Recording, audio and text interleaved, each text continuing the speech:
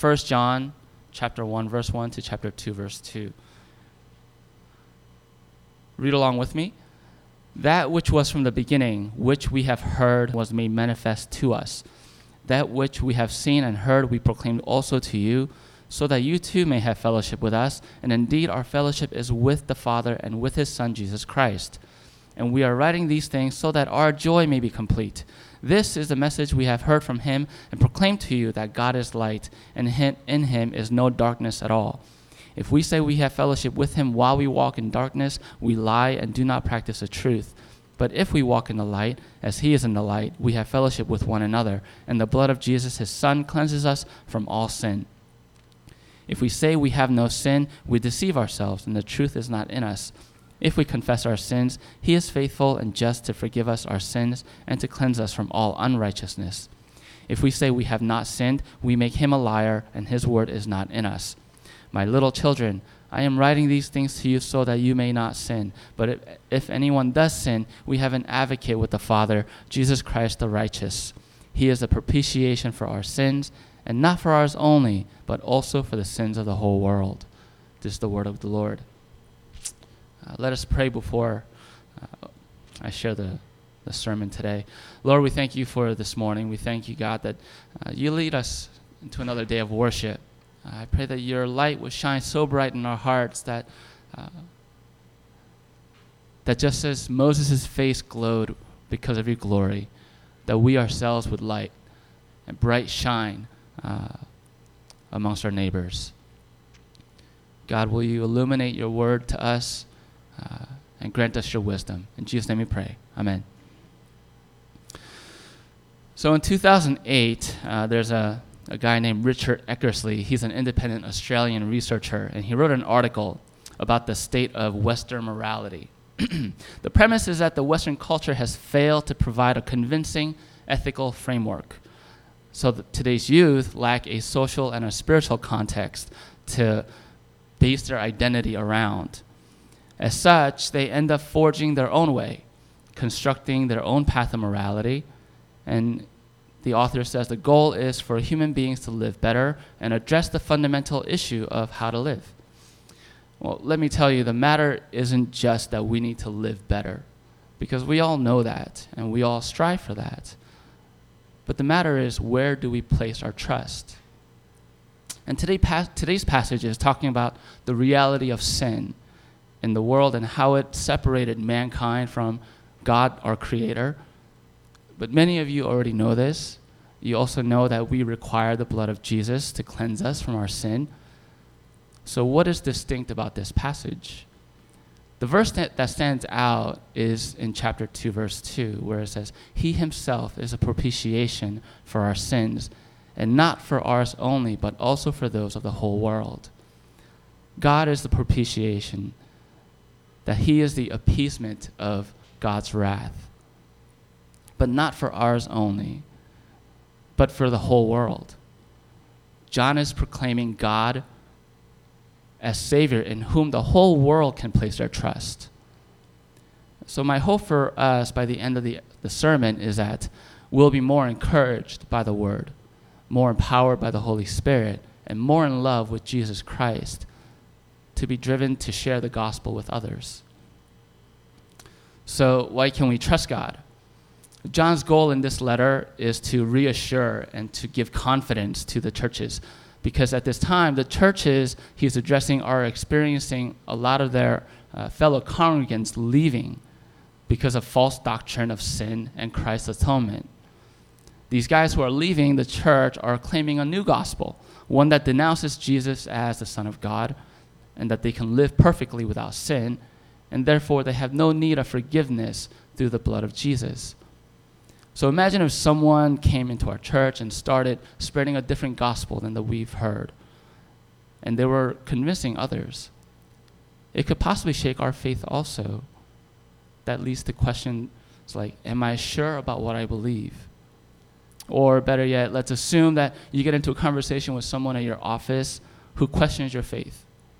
Why do you pray to someone or something that you can't see? How do you know he's real? And so on. How do we respond? And our response is the same as the one in the first century. What was from the beginning concerning the word of life?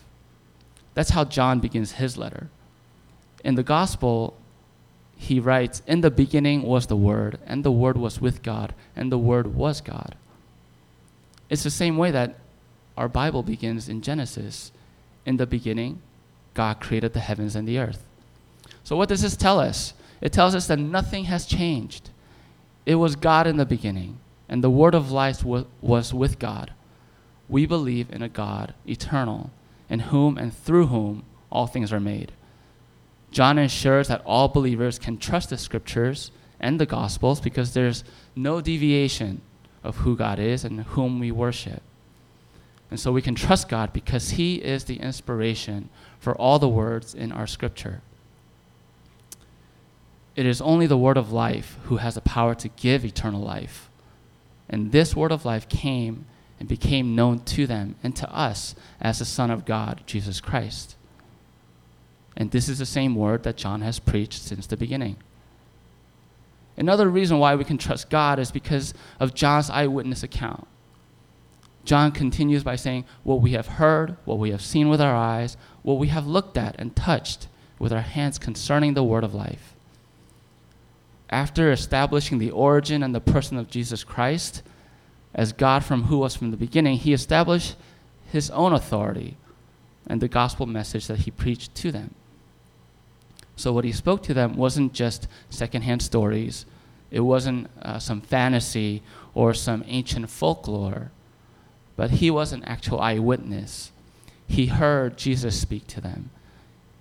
He heard Jesus teaching the Beatitudes. He was there when he fed the 5,000 with 2 fish and a loaf of bread. He felt the warmth of Jesus' hands when he washed their feet. He witnessed Jesus being betrayed and taken away at Gethsemane. And he followed Jesus as he was beaten and led away carrying the cross.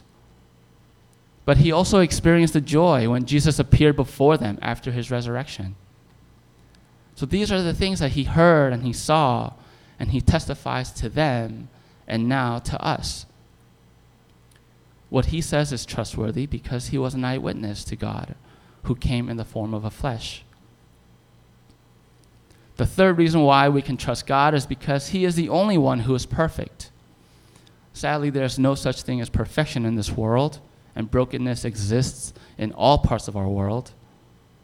But God is the most perfect and pure light in holiness and moral uprightness, and anyone outside of this light is in darkness. If the black hole is the complete absence of light, then God is the complete absence of darkness. Whereas the black hole sucks in and consumes all matter, including light, God is the undying source of light and life. And so the light of truth, there can be no lies. Actually, in the light of truth, all lies are brought to light and unhidden.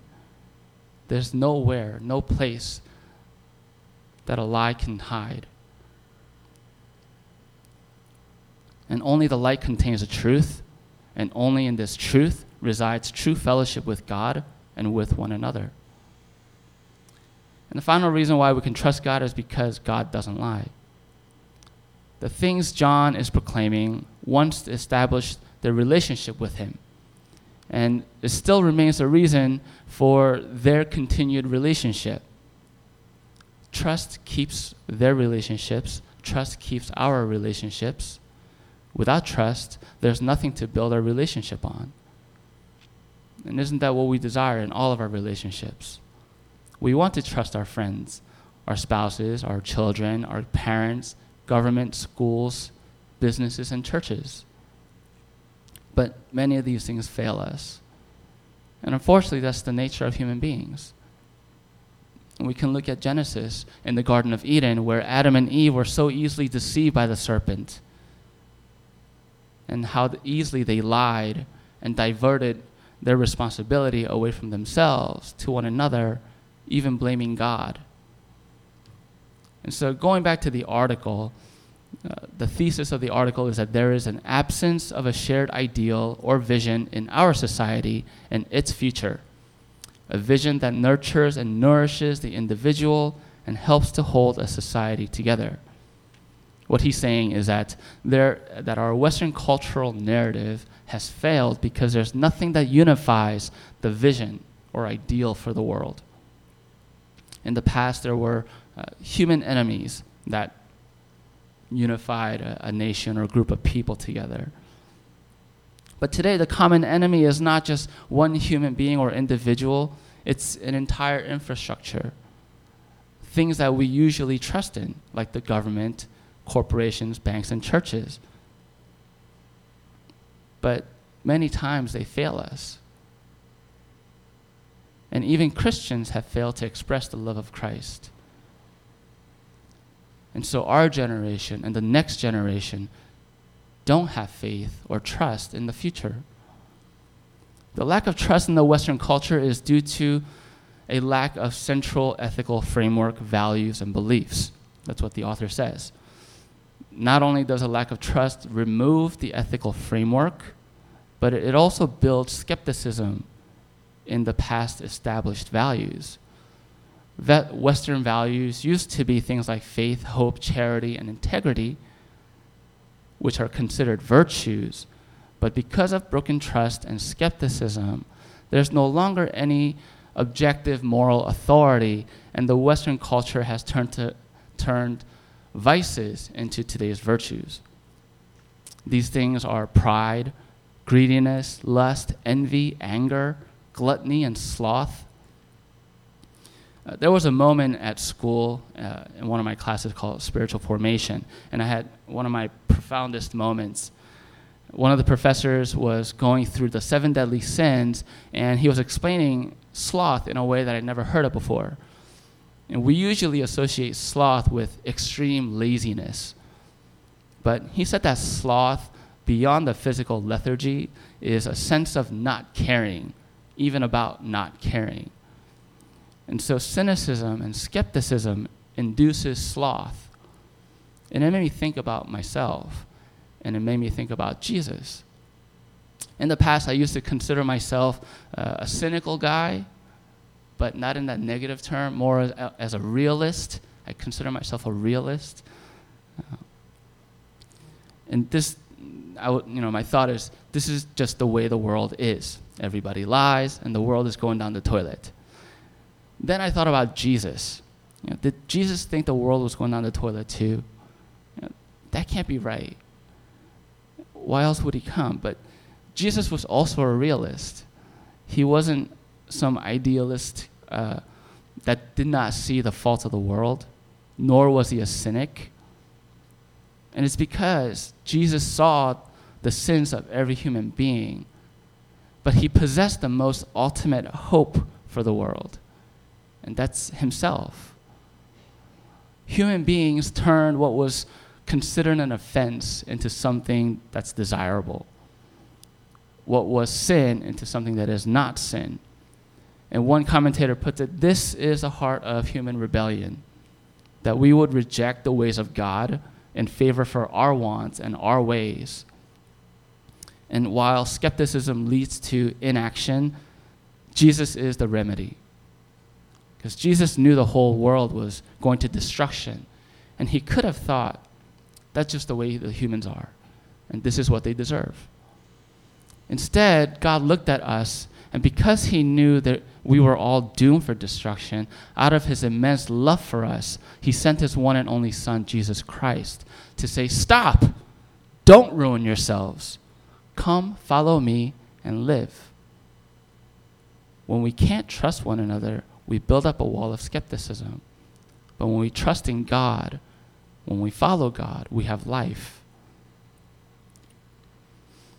And so the article says there's a failure of culture. And his plea is that we need to live better lives. But who doesn't know that? We all know that both Christians and non-Christians desire to do that. But the problem is that the author is saying that these infrastructures need to come up with something tangible and lasting as our moral framework. But as we find out, that it doesn't usually stand up. And so it leaves people fending for themselves. These flaws mean young people who are establishing their identities, values, and beliefs lack a social and spiritual context. They lack a set of clear reference points to help them make sense of life and their place in the world. Now, it's interesting, not only are young people lacking a unified social context to derive their identities, but they also lack a spiritual context. They have no religion, or nowadays, too many religions, and everything gets muddled. They pick and choose what they want and what they think is useful, all the while thinking and believing that they're good. But John tells us that we're not good, but actually that we are full of sin. And to say that we have no sin is to deceive ourselves. It reminds me of a video that I watched about Ravi Zacharias, and he's talking about subjective and objective morality. And a student from the audience comes to the mic and asks, "Why are you so afraid of subjective morality or moral reasoning? Do you think that we're all going to start raping and pillaging just because we don't have a book to tell us that?" I'm not afraid, because that won't happen. Nazis were bad, but there were Christian and atheist Nazis. So why are you so afraid of subjective moral reasoning? And Ravi's response is the most perfect and wise response you could hear. He stands from his stool chair and he adjusts his belt, and he has a slight smirk on his eye, and he asks a semi-rhetorical question. "Do you lock your door at night?" And the response, and he could have just sat down, because the response is that if you're so confident that people will not go about pillaging and murdering, why would you lock your doors at night? With subjective moral reasoning, no one has any right to say what is actually right or wrong. And so Ravi points out, if you get into an argument with somebody, your reasoning could lead you to an action of talking it out. But the other person's reasoning could lead to violence. And no one else has any right to say what is actually right or wrong. But in God we can trust, because in him is the truth that we desire. Only his character is perfect and spotless. And when we trust in God, we can trust him to make us spotless as well. We need a perfect God for perfect guidelines. Not in the sense of complete sinlessness, not on this earth, but to not live in darkness. Instead, to live in the light. So what does that look like? To practice the truth is to say that we have fellowship with God and walk in the light. And John's clear about what walking in the light is: to have fellowship with God and with one another in love. And to acknowledge that the blood of Jesus cleanses us from all of our sins. And later on, John equates hating one's brother to being in the darkness. So the positive is to love one another, to be in the light. And so we practice the truth in church community. When we are in fellowship with one another, we can rub one another the wrong way. But as we reflect on the faithfulness and the love of God to forgive our sins, we can also love others by seeking and extending forgiveness. But not only within the church, but our new selves extend beyond into our secular environments. How do we respond in a secular environment when our coworkers might speak bad about us, or when we are passed over for a recognition of our work? Do we respond by spreading our own gossip? Do we shrink away and hide? Do we look for another job? Or do we confront in a loving way?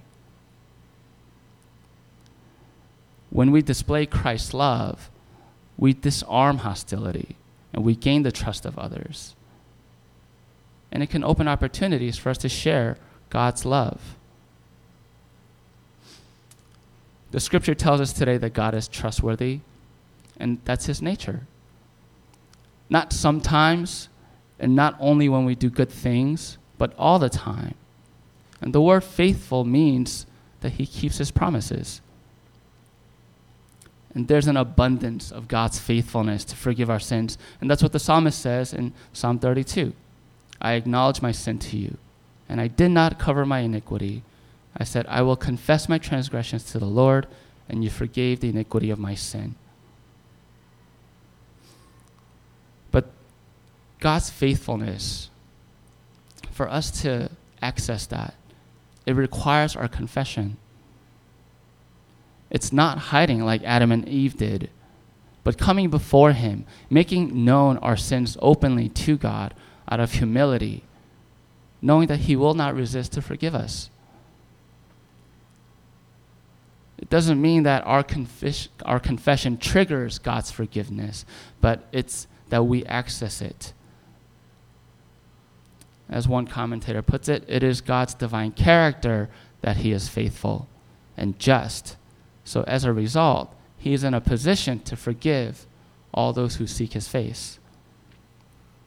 But why is it just? Why is it righteous that he would forgive our sins?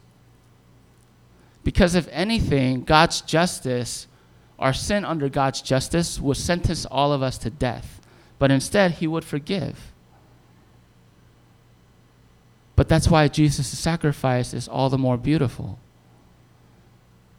Because as we read in 1 John 2 and 2, because of Jesus' complete obedience to the Father, he satisfies the blood sacrifice of all human beings and relieves us of the wrath of God.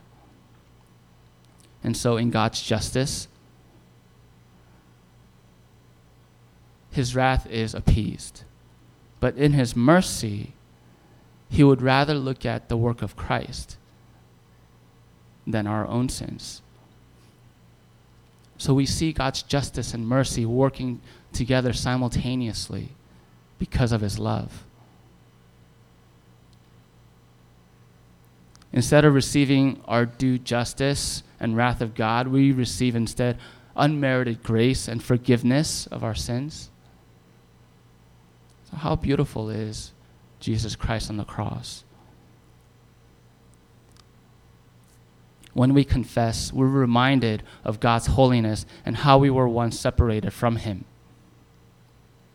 But now, because of the love and sacrifice of Jesus Christ, we are reunited with him. He also reminds us of his generosity to forgive sinners, which leads us to a heart of gratitude and thankfulness, instead of wallowing in self-pity or forgetting that we are sinners in need of forgiveness. So what we desire is something or someone to trust in. But for the most part, we look for it in the wrong places. And we need to learn to trust God in all of our areas of our lives, in our finances, our love life, marriage, raising a child, dealing with neighbors, coworkers, dealing with work, how to have rest.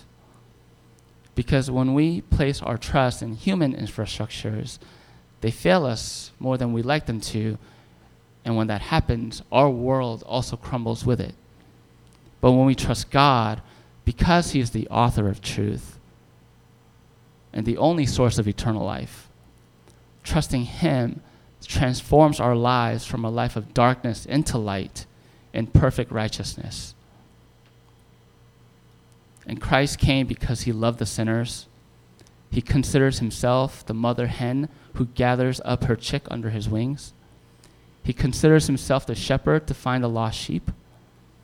And he came down to talk with people. He healed them and he cried with them, suffered and died for them. But not for them only, but for us and for the whole world. So isn't that something worth sharing with our coworkers, our children, and our neighbors about? How can we love our neighbors if we don't know them? Paul encourages us in Romans, how then will they call on him who they have not believed? And how are they to believe in him of whom they have never heard? And how are they to hear without someone preaching? So as you all know, I work part-time at a rock climbing gym, and it helps me brush up on my testimony and encourages me to study the Bible more so that I can share the gospel better. There was an opportunity that I had to talk with one of the staff members, and he was talking about how the only thing that mattered to him was that he was a good person. And I forget what I asked exactly, but it might have been, how do you know what is good? And he said that he went through a season of looking at different religions and choosing what he thought was something that he could use. But I shared with him that for me, there's only one thing that is good, and that's God, and that's Jesus Christ alone. And for him, he grew up Catholic, and so the image of the church is tainted. But he knew, and he knows that the person of Jesus was good. But hopefully through my interactions with him, the Spirit will change his mind about the church and his attitude toward God. And if there's anyone else here who also go through trusting God and trusting the word that we read, I would love to talk with you and to pray with you and to reassure one another that God is trustworthy. So let's continue to live in the light by loving God and loving one another in life of repentance and sharing the gospel. Let us pray.